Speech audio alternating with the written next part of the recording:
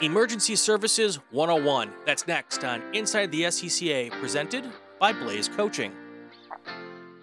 Dion, what question do you get the most before someone decides to get a coach?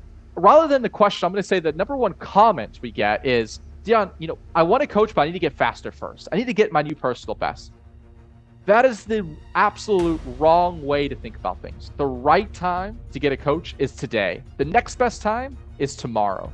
When drivers spend more time trying to add speed without the right fundamentals, without the right systematic approach, you're increasing risk and you're forming more strength and bad habits that take us more time to fix. So go ahead, send your video in today. Doesn't need to be the perfect lap. Doesn't need to be the perfect session. We can look at your fundamentals, even if you make mistakes, and give you actionable tips to start going faster and being safer today. That's Dion Von Moltke, Rolex 24 and Sebring 12-hour race winner and co-founder of Blaze Coaching. For more info, go to blaze.io. Links to the runoffs packages are in the show notes.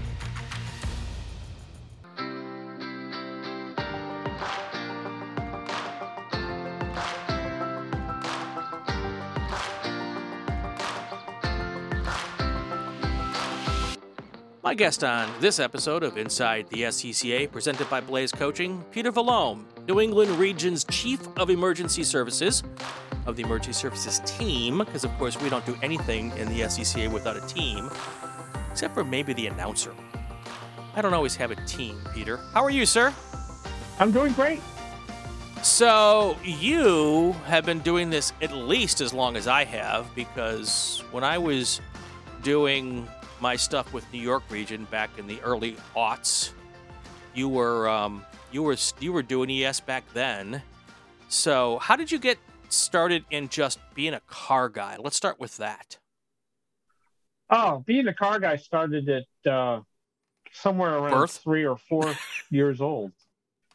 My parents had us living in Emmaus, Pennsylvania, and the draftsman for my father's company, that he was the VP of new technology, was an SCCA guy. He raced in 1100 MG, so one of the, a tin top. Yeah. And my parents said, let's go watch Mr. Collins go race at, whatever this racetrack was. Right. And, stood behind rabbit fencing, probably 25 feet off of a racetrack, and got to see everything from Corvettes and Jaguars and Lotus 11s that were racing in the, probably 65, 66, 67, all the way down to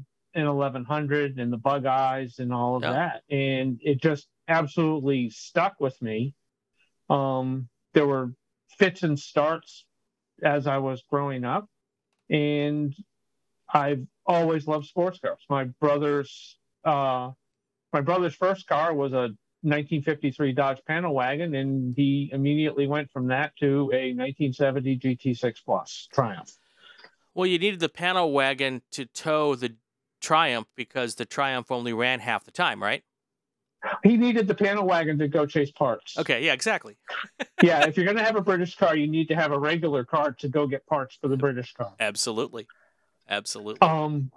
So I ended up inheriting the GT6, swapped that out for a TR4. That got swapped out to my current sports car, which is an MG Midget, a 1964 MG Midget Mark III. Cool. Which is a great little car, and I have to do very little for it, and it just runs constantly. Nice. I try and put about 3,000 or 4,000 miles a year on. So did you take all the Lucas electrics out of it? Nope. Wow. I still have Lucas fuses. Wow. And it runs flawlessly. It does. It really does. I ask it to start, it starts. I tune the carburetors twice a year, once when it gets really, really hot, and once in the springtime when it's still cool and damp here in New England. Those who've listened now for, this is 72 episode, number 72, know that I take every possibility that I have to take a swing at Lucas Electrics. So, and you're more than welcome to. And I hate to tell you, but this is a good round. Nothing wrong. Nothing wrong. Yeah. So we're here to talk emergency services. So at some point in your racing history, you got mixed up with the ES team. How did that all come about? I had bought myself a Dodge Neon ACR, a hoot of a car, probably. It was a 96, and it was labeled as the second fastest Dodge product that they manufactured behind a Viper. And that was around the same time as the Dodge Shelby as well, right? No, it was post Shelby. Okay. 95 was first. Yeah, 95 was the first year of the Dodge Neon. Got it. Okay. And they started the Neon Cup cars as well. Yeah. So I had a 96, and my first year I autocrossed it with New England Region and Cumberland Motor Club, which is the club out of Cumberland, Maine. And I was down at New Hampshire International Speedway, which is now New Hampshire Motorsports Park. And I had just gotten a set of Kumos mounted onto my steel wheels, and I could not keep pressure in one of the tires. So I decided to back out of the autocross for the day. And they said, well, since you're here and you're a firefighter EMT, they're always looking for people to work emergency services. And I go, what's that? And they said, I'll take you inside and you can meet the chief of emergency services, who happened to be Jane MacArthur. And it just went from there. Probably the second or third session of the day was Formula Fast, the Formula Atlantics, and the 1600s and the Continentals. And I was standing 10 feet off the track, watching cars go by incredibly fast through New Hampshire Speedway's turn 4 on the road course. And I got blessed by a tire booger right square in the middle of my forehead. And the chief of services husband, Neil, was right there. And he says, you've been blessed. There you go. You need to be one of us. So we have a little similar history. I was an EMT as well. I volunteered on Long Island. And were you always a volunteer fire EMS, or were you part of the paid service? Because I don't know up in your area. I'm guessing it's mostly volunteer, except in the big cities, right?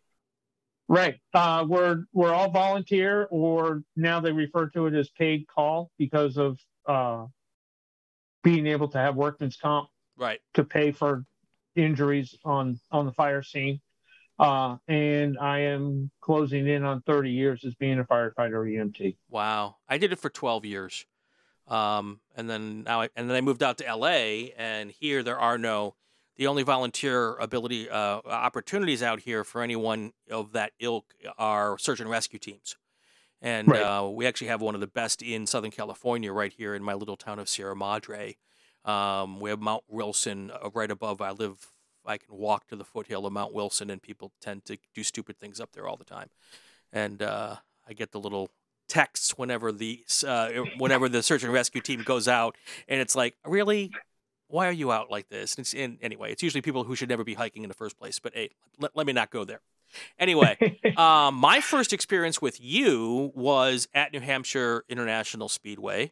I was, to say I was driving a Formula V was probably not the right terminology.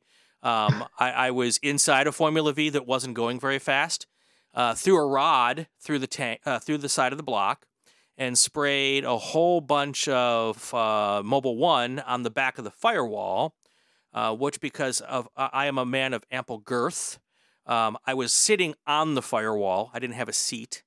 And that firewall got really hot really fast. And I thought the whole thing was on fire. So I pulled into the station just before you make the right-hand turn to go outside of NASCAR. What is that, 3? Turn 3? Yep, turn 3. Yep. And you've never seen a large, round Polish person climb out of a Formula V faster. and I ended up going to the emergency little center because I had some burns across my back. And that was when I first met you. You came rushing along with your ES vehicle and pulled out a fire hose, and I was praying you weren't going to hit it with Hallen because I'd have to clean that up. And you didn't. Thank you. Yeah. It was never on fire. It was just hot oil, Right. which I didn't know because it was behind me and I couldn't see it, so I got out fast. But so yeah, that was my first introduction to you. Thumper, where'd that come from? I gotta ask, because most people don't even know your name. Oh, you have. There's a whole story onto that as well. Yeah, but I was working along. I had just gotten my divisional in emergency services, and every time I was given a radio in the morning, like you're always given a radio in the morning, and I keyed the mic to talk to control, and there was a thumping noise, and they said, "Oh, you're thumping. Your battery's about to die." It's like, okay, so Dougie, the radio guy, brings me another battery, and he brings me another junk battery. So now I have another junk battery, and they're like, "You're Thumper." Yeah. And after doing some learning, I've had my son Patrick, who is at the time was working in timing and scoring. He goes and I've seen Bambi I don't know how many times. And the one thing about Thumper is that Thumper was always everybody's friend. Yeah. He had no enemies, and he did not have a mean bone in his body. And they just, I thought, well, I've been called a lot of things in my past, and I figured Thumper is something that I can actually latch onto. There's worse things. And it stuck. There you go. Good stuff. All right, so emergency services. It's an interesting specialty. Uh-oh, I lost you. Uh-oh. Verbal. Can you hear me now? Hang on. That's good. Test. Test.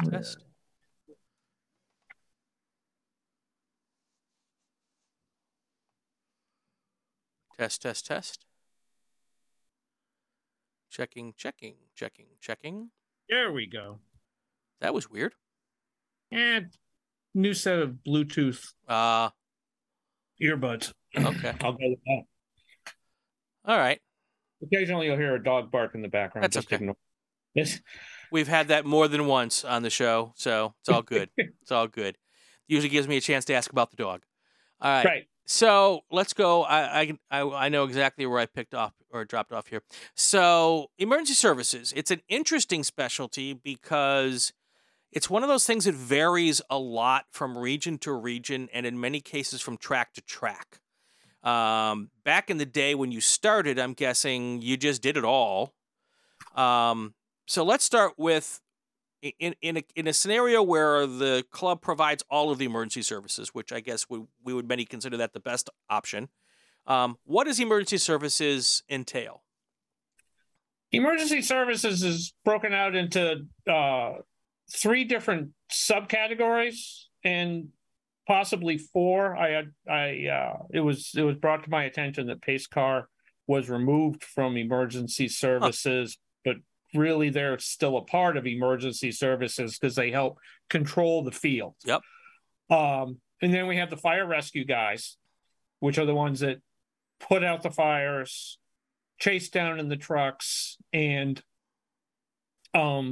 extract any drivers that need to be assisted in getting out of their cars. The fat Polish guy out of his Formula V. There's course marshals, which are the people that are in charge or tasked with doing track restoration, making sure that the speedy drive's been swept up or reduced to a point where the next run group can, go out there safely. We're more diligent if we know that it's going to be Formula Vs or Formula Fast. Right. Than if it's a bunch of GT1s or IT cars. Right. And then there's medical, Right. Okay. which is the hardest thing, because wherever a track is, you have what's considered local medical protocols. Right. So unless you live inside that medical protocol, or you're in a state that has a single medical protocol, you really can't practice much. You can do BLS and first aid, but anything beyond that is kind of taboo and difficult to do, because if you don't have an ambulance to, as your toolbox, and you know everything on the ambulance, you can be more of a hindrance than, and this is where SCCA has as long as I've been playing with SCCA recently, emergency services medical is just assisting the ambulance crew. Right. Right. That we hire to do ALS and such. Yeah, that's one of the reasons why I really never glommed on to ES, is because in EMT, I couldn't practice outside of my home, where I had my license. So, Right. Even if I was on the fire truck and I showed up, I'd want to do what I'm trained to do, and I'd be breaking the law to do it. And I'm like, well, you would and you wouldn't. To a certain extent. Yeah, to a certain extent, yes. You can still, the person on the fire truck that doesn't really want to play with fire, their task was going to check on the driver. Right.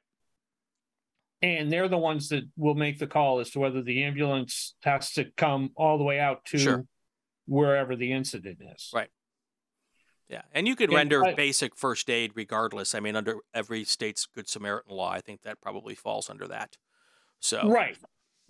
And I live in the state of New Hampshire, and we have a single protocol and only 5 regions, where the state of New York is 2 different protocols, and I don't know how many different fiefdoms that are built into that. Yeah, it's crazy. Yeah, it's crazy. So it can go in both directions very easily. Yeah, definitely.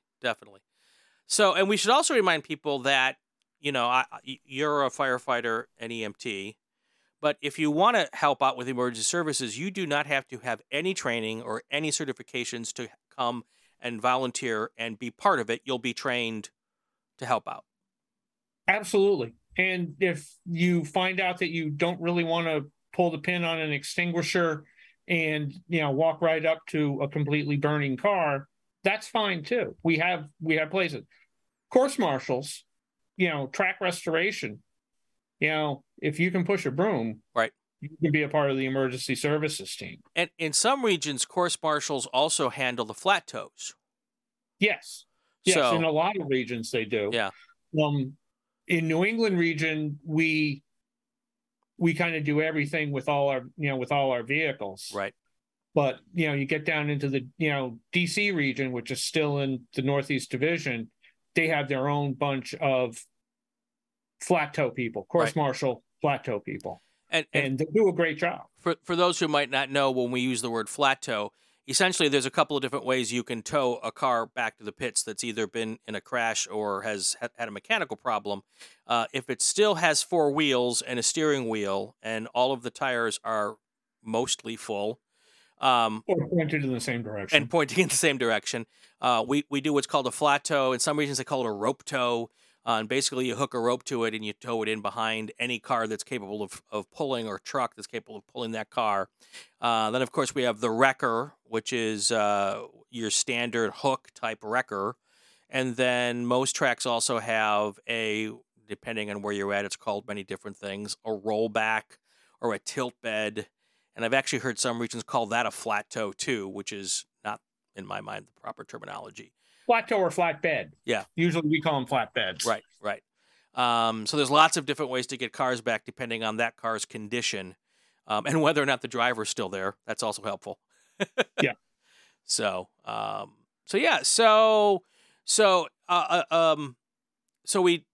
Emergency services responds to fires, medical emergencies, disabled cars, oiled down racetracks. Were you at the runoffs? Not this year. Okay. So I learned just- something new. When oil on a wet track, Tide is the tool of choice to get the oil off the wet track.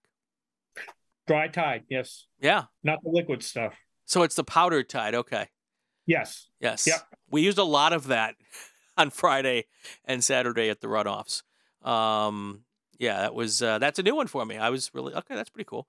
But and so you guys do, and that's only if your oil is sitting and it's not moving with the water. Right. If the water is moving off track, just leave it. Yeah. And that's what we normally do. Yeah. So cool. What when someone's thinking about possibly volunteering for emergency services, what type of person are you looking for? What type of person makes the best ES volunteer? And not just with a pulse. They have to do more than just fog a mirror. Right. They have to they really want to help. Yeah. They get a fantastic seat, but they also have to be willing to be dressed wrist to ankle to neck in what's basically like a packing blanket. As they progress through, we've all of my crew wear driver suits. Right. Of being larger girth, as we have spoken about, I get a custom suit, but it's not a custom suit as a driver because the driver gets into a car and sits there for 20 minutes. I have to be able to climb up over tires, be able to pick things up, jump over walls, run faster, jump higher, hiking boots of some sort, not a sneaker, gloves, my glove of choice is a Nomex pit crew glove. Right. Okay. And, some tracks require that you be wearing a helmet, and most of my helmets are my former fire department structural firefighting helmets. Right. And the difference in my mind between the driver's suit and the ES suit is that the driver's suit has two functions, and some would think that they're not in this proper order, but the driver's suit is to protect you from fire and to make you look good. And some people don't think that's the proper order, by the way. And on ES, it's comfort and fire protection. Yes, and flexibility. Right. It absolutely has to be flexible. I could give you rough numbers as to how much I've spent on gear, but I am on my fourth suit. Yeah. Custom made. So those people that are out there that know cost of equipment, I've dropped my own coin on something, but I made a promise a long time ago to my son, and my current wife, Laura, who is assistant grid chief in New England region. So all three of us, work SCCA events.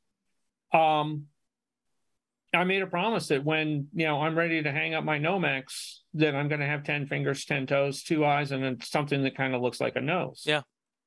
And that, that means that I have to wear my protective gear just like I do for firefighting, in my town position.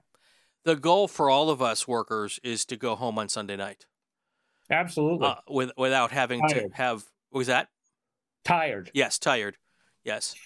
Tired and in your own vehicle, not via a vehicle with lights on it. So, but that does bring up an interesting point, and we should make this really clear before we head to break and talk about what our first weekend of being an ES looks like. There is a little bit of risk involved, right? A little bit of danger, because you do on occasion end up on a hot racetrack walking up to a car that is on fire. And that's that does not come without risk. So it takes a person who is understanding of that to be willing to do it. and then be willing to be trained properly to be able to approach that situation in the right way. Yeah. We had an absolutely fantastic example where myself and one of my team members, and I absolutely stress that it is a team sport doing emergency services. And his wife's first weekend, we put her in a lightweight Nomex one piece, and she was not sure if she really wanted to be, going to a fire. And I said, just keep feeding us fire bottles until we run out or the other truck gets here with the big pump on it. Right. Because this happened at New Hampshire, and it was her first time to be in a truck, be in one of our trucks. Right. And it was not her first time to be at the track, so she knew what the risk was. But it was also the first time that she had to get close to a fully involved Porsche 944 turbo fire. Right. And when those things burn, they burn good and hot. Mm-hmm. And unfortunately, it had not been shut off. The power had been shut off. So as soon as the starter wires got melted enough, they crossed and the car chugged in gear down the track. And the only thing I did was I turned it into the wall. Yeah. Because eventually it's going to come to a stop there. Yeah, that's true. That's true. And we got it knocked back far enough to shut the power off to the car. Right. And we dealt with everything else. Right. That's an extreme case of not turning the power off. Usually the most important reason to turn the power off is to be able to turn off the fuel pump so that the fuel pump's not continually feeding the fire more gasoline, which you're trying to put out. Right. Exactly. And I had that happen to me in my other position as emergency services chief for the New England Forest Rally. And Ken Block had his first Cosworth catch on fire, and that was on my watch as well. Nice.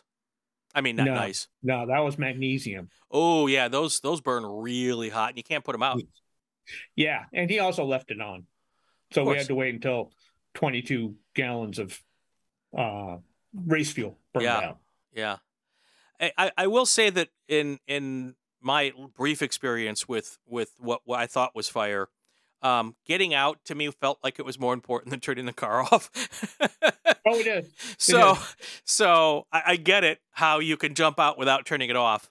But also, if you're listening to this and you're a driver or someone who's building a race car, this is a perfect example of the discussion of why it's really important to put your emergency cutoff switch, not necessarily in the position that's best for the driver, but in a position that we as workers can get there and reach without burning ourselves if the car is on fire to get that car turned off. So I like, as when I'm building a race car, to put it on the driver's window A-pillar, because then I've got access to it on my way out, and a worker can have access to it also.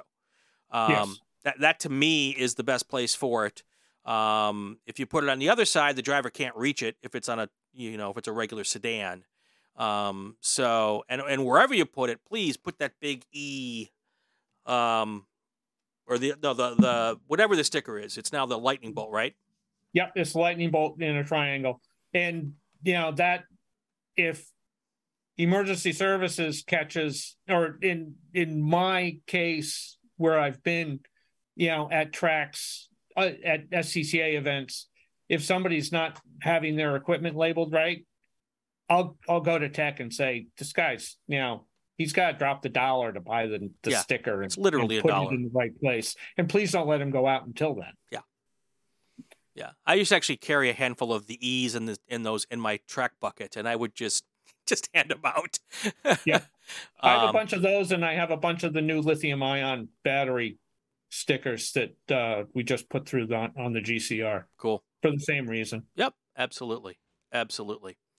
All right, so I think we've kind of let people in on what the fun is and the different things they can do.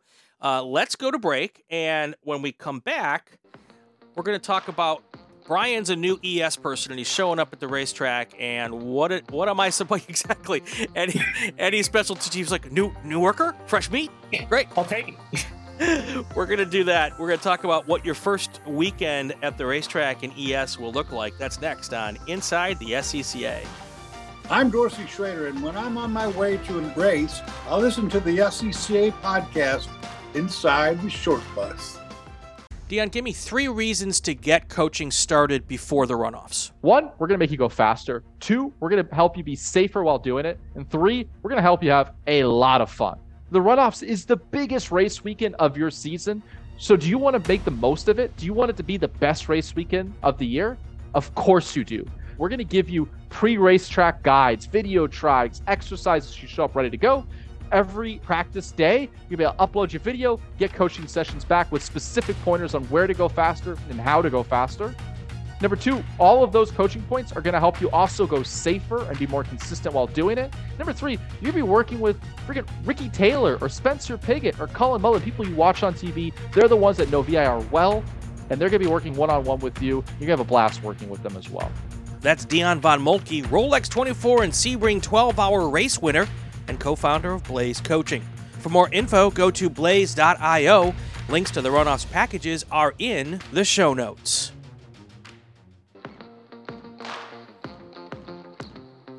And we are back inside the SCCA. I'm Brian Belansky. With me, New England Region Chief of the Emergency Services Team, Peter Valome. For those of you who don't know Peter Valome, you might know Thumper. Same guy. He actually has a name. It's not Thumper.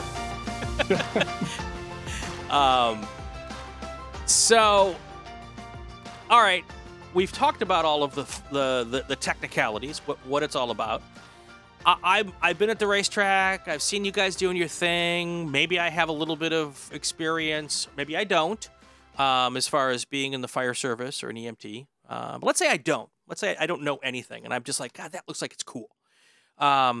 I've rung up the chief of my specialty, my region's ES, and said, "Hey, Peter, I'm Brian. I want to come out to New England International Speedway for."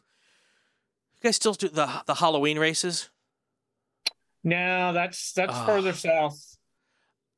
We just finished up our last race at Thompson Speedway this past weekend, and we had a good crowd. We had I want to say between 120 and 130 cars. Nice. And we had 25 plus on Formula V's alone. Right. They have their own run group. Oh, cool. Cool. Yeah, it's nice to see them. It's definitely a bunch of angry bees. Nice. But I love watching the V's because it's a study. Yeah. It's a tough car to drive fast, but when you do it well, they're so cool. But all right, so I'm the new guy. I'm showing up on Sunday morning. I'm sorry, Saturday morning. I've gone through registration. We've talked about that in other podcasts, how to get to your first race. I show up at the first meeting of the day. What should I bring with me? Let's start with that, because I don't have a driver's suit yet. Nope. What do I bring with me? Some regions have driver suits. We'll try and put you in one if you feel that you're gonna want to get close to a fire. If you're not sure, we'll tell you to at least wear, jeans, good sturdy boots, stuff that, has a good sole to it. We try and talk people out of wearing sneakers, although they show up with sneakers and, we'll work around it. And a long sleeve shirt, preferably more cotton than polyester. Right. And we'll provide everything else. We'll provide you with a radio to listen to. We'll provide you with, gloves. There's, always a ton of gloves, and, unless you have a super tiny hand, and if you do, I'll tell you to bring your own gloves and, good, strong work gloves. Right. As if you were going to work in the yard all day, raking right. and doing that type of stuff. The mechanics gloves are great for this. Not the best, but it'll get you started.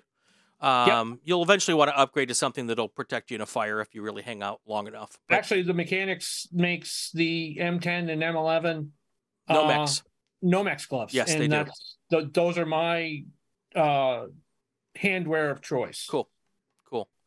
And if you are not of a relatively normal shape, you'll probably end up having to get yourself your own suit down the road if you want it, because I don't know many regions who have suits for a 5'6", 300-pound guy. So I do. I have 2 suits that were donated from drivers that have backed out of being drivers. I have an idea who one of them might be that might fit that size profile up there.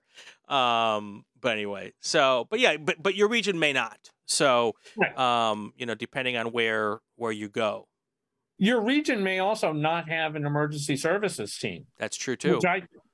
Which I think is a travesty, because I found out sitting in the safety truck at Indy the first year we ran Indy, the guy in charge of the truck, my truck chief, who, I'm obviously not going to be a truck chief at Indy, although it's fun to, wish. Right. He goes and he says, what are those on the front of the car? And I'm like, what? He says, well, they look like horns. And I was like really trying to figure out what he was talking about. It was Formula V's were out in practice qualifying. Right.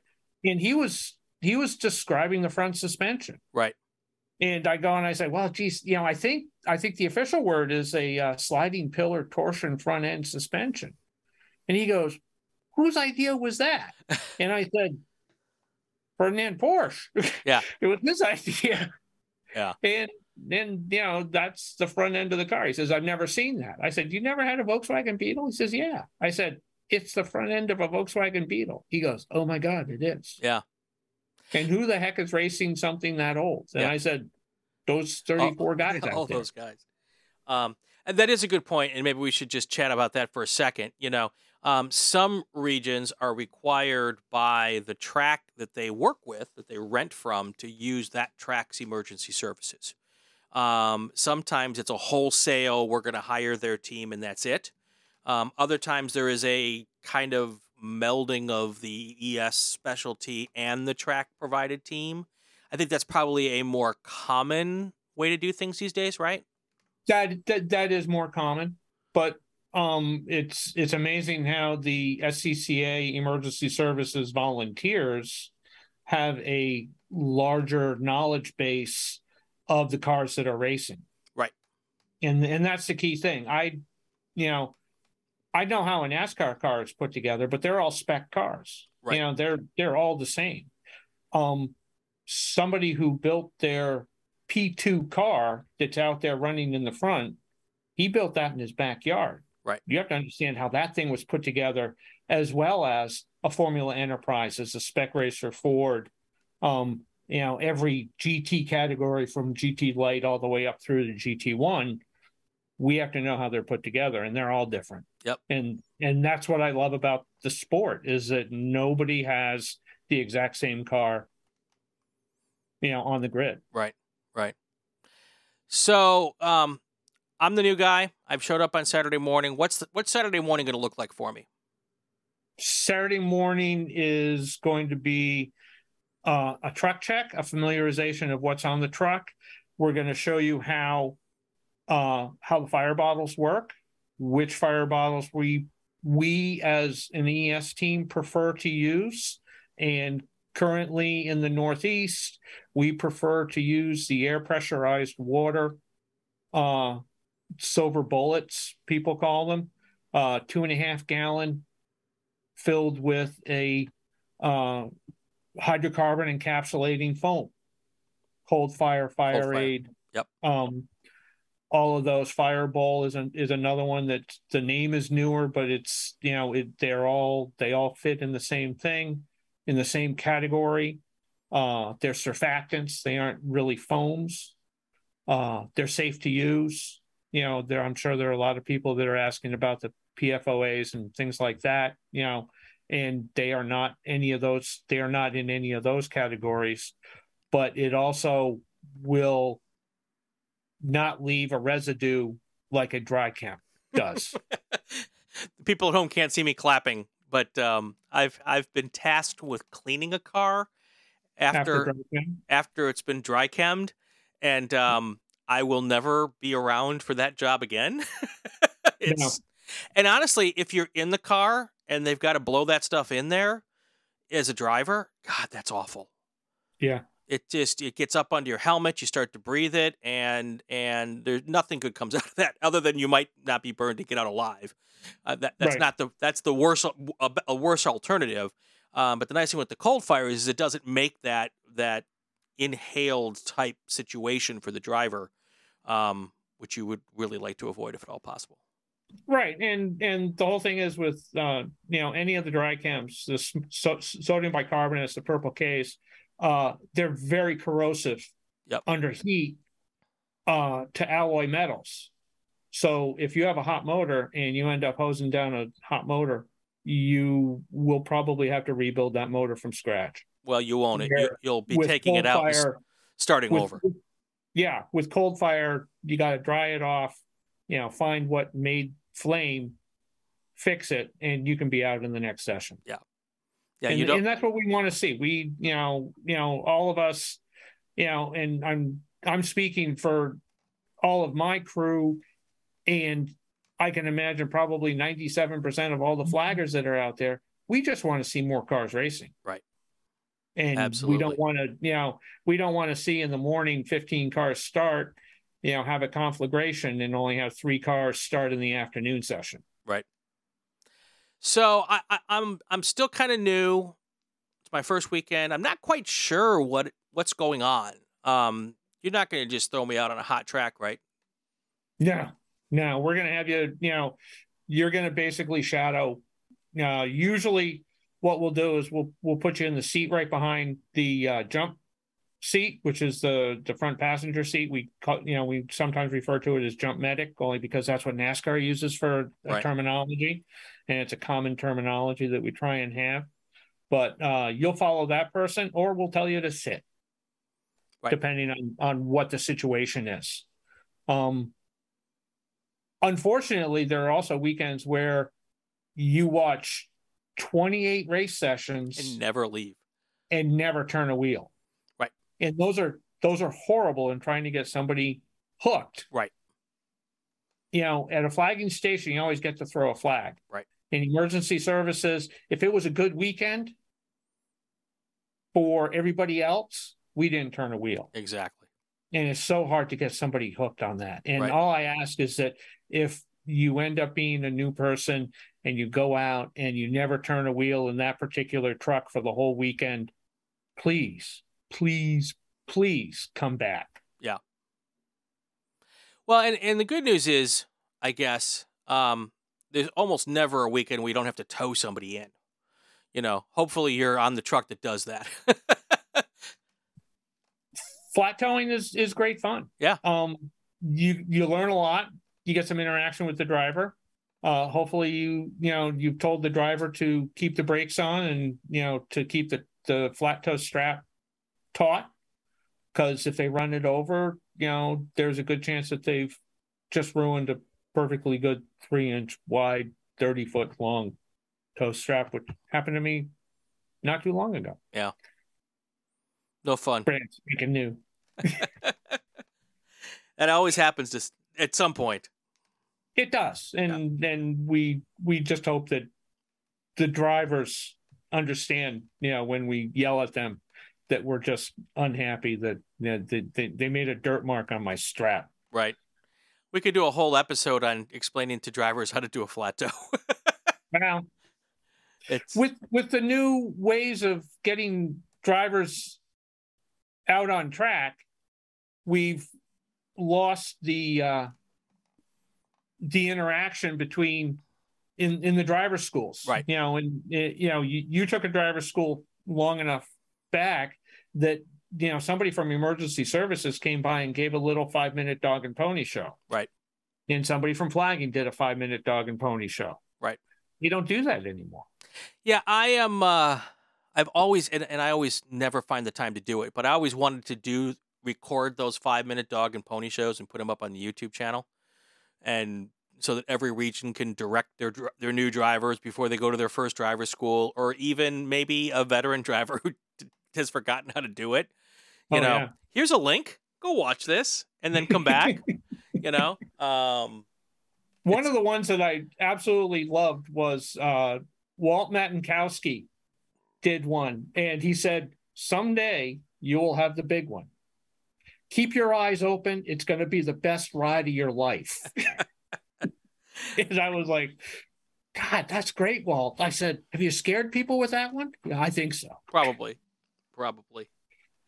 So, on your first response, let's say you've got a car, it's in the wall, and you're rolling on up, and you're the new person. I'm the new person. Maybe it's not terribly bad, and it's not so close to the track where it's too dangerous for me to get out of the truck. What are you going to have me do? We're going to have you, again, shadow the jump medic seat.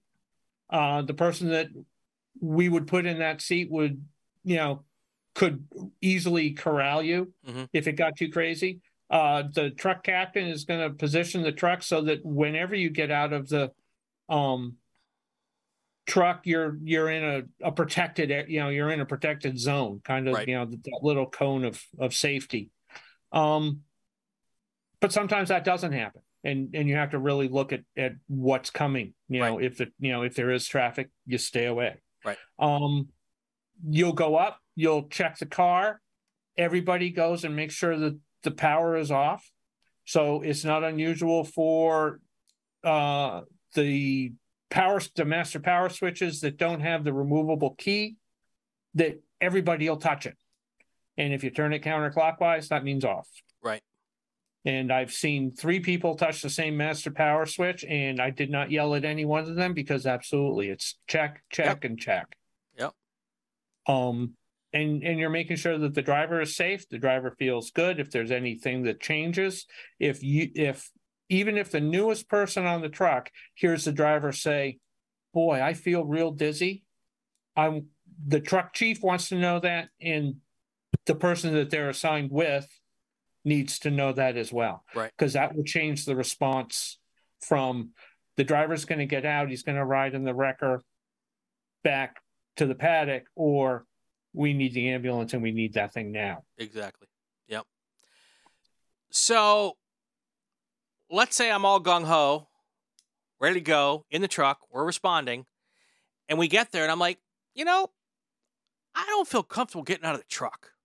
Say something, and that's fine. Exactly. We do not judge. Because if you say, I don't feel comfortable in not getting out of the truck, and you want to sit there, that's okay. Nobody's going to judge you. And you might say at the end of the day, saying, this is a bit more of a mouthful than I really want to chew on. Yep. All I ask as a chief is, tell me what you didn't like. Is it something I can change? Or is this something that you just don't want to do? And if you know somebody that might like this better, send them our way. Right. I've stolen flaggers.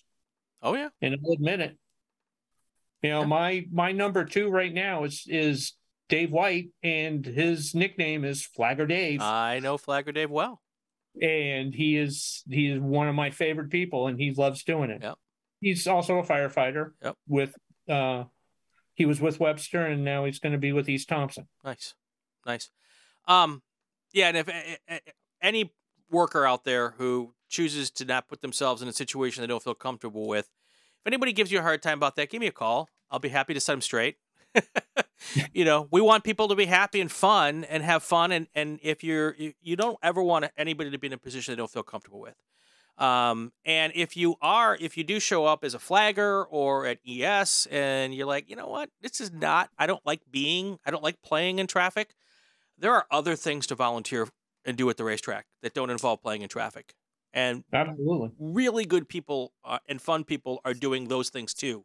So, if you like cars and playing in traffic turns out not to be your thing, that's great.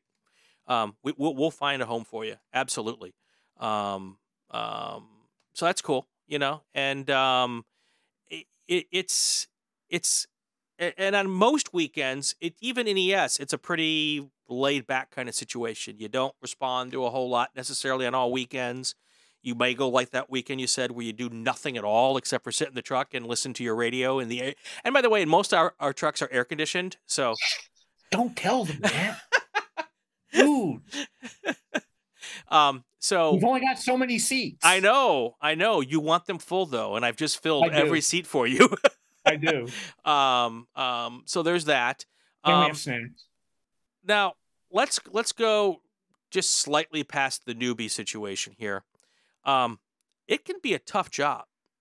You can get yourself responding to a situation that is a tough situation. You may get a driver who is hurt badly, possibly. And as someone who worked in EMS for 12 years, and I've seen a lot of things that I wouldn't come home and tell my wife about. Still haven't to this day. It's rare, thankfully, because we have all this awesome safety equipment and we have fuel cells, but it's not unheard of. And how do you deal with that when it happens? I've been to 2 that were not great outcomes. I've been to way more that have been good outcomes to great outcomes.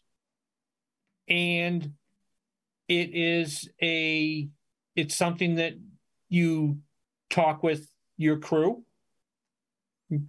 And being the chief of services, I have taken critical incident scene debriefing classes, which if it ever shows up, I think absolutely every flag chief, ES chief, tech chief needs to take that.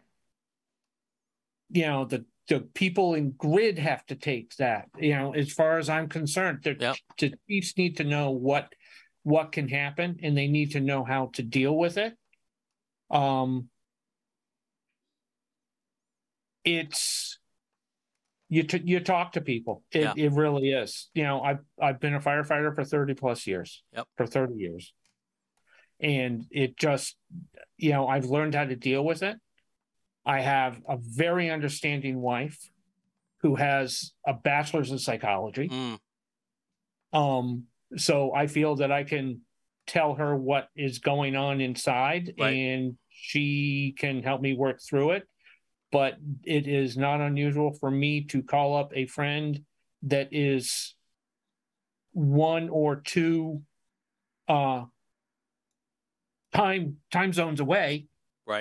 Talk to them about it as well. Having your person to talk to is always handy, and to know that you can talk to them at any time. I've had people call me at 2:00 in the morning. I've called people at 2:00 in the morning. If it's bugging you, deal with, I don't want to say deal with it, but deal with how you want to solve the problem. And we try, and SCCA is very supportive in getting the CISD classes out there for chiefs and the important people that need to do it. I had my first, one of my main EMS mentors was a former helicopter pilot in Vietnam. And my first rough call, we all have it. He pulls me aside and he said something to me that I will never forget for the rest of my life. He said, no matter the outcome, that person had a better chance of a better outcome with you there than without you there. And whether you do everything properly or you don't do everything properly, whatever the case may be, you are the best person there at that moment because you're there at that moment. And that kind of put my mind in a place where, after it's over, sometimes I would game plan it in my head 100 times. But walking up, I just knew that I do what I did and I do the best I could. And that person's got a better chance with me there than they did without me there. So, and that's a mindset that people will get over time. It's not something you get the first day you come out and do emergency services either. Oh, absolutely. Yeah. But it also, we've got people that have started out with emergency services as, handing fire bottles off to, the people that are actually fighting the fire. And they're now, they're in their EMT class. Mm-hmm. They've taken several extinguisher classes with their local fire department, and they're thinking about joining a fire department. That's great. And I want people like that too, but I also want the person that just wants to hand me a fire bottle and say, here you go. You go do that. I'll keep you stoked. Yeah, absolutely. There's a place for everybody. We'll find the right role for you, and that may be different when you start than when you finish. And there might go the other way too. You might do a lot more, and as we get older, we do a little less.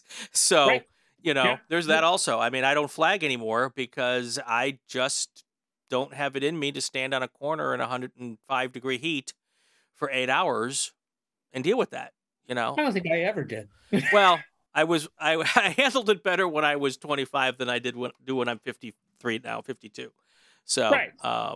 My former chief, who I look up to 100%, his knees are really bothering him, so he's taking a back seat, and we aren't making him do the jump medic seat on the flat tow rapid response truck. Right. But I know that he is also there for me to sound off to. Sure, absolutely. And I need those people as well.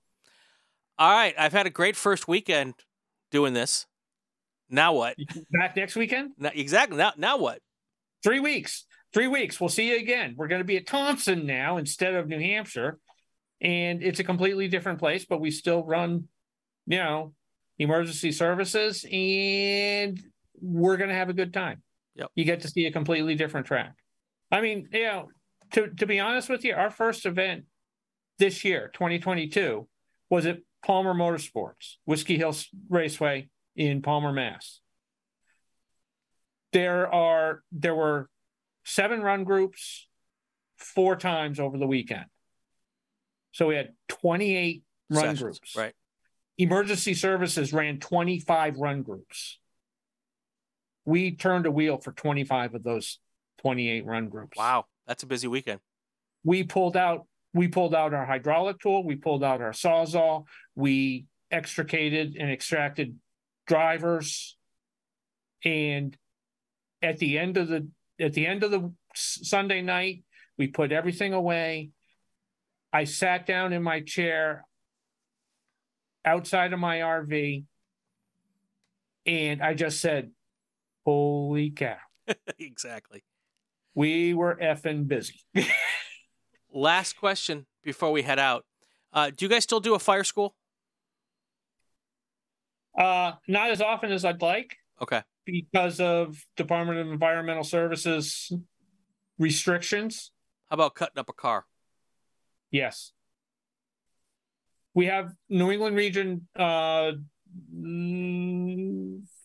years ago, well, 22, so we bought that. 6 years ago, bought a newer set of hydraulic tools that was provided because they knew I was a racer and working with SCCA. I got a set of Hamatro cutter, spreader, ram, and a simul pump, which will work both tools at the same time for very low cost. And that was the best thing we ever did. And, we pulled that out and cut up something that I never thought I'd ever cut up. Yeah. Which was a P1 car. Yeah. So, yeah, if you want to do fun stuff like that too, we play with the tool. We'll teach you. Nothing cooler than, even if it's at a fire school, popping an A-pillar with a cutter. That's awesome. Yeah. Oh. More power. Exactly. Never enough power, whether it's in a race car or a hydraulic cutting tool.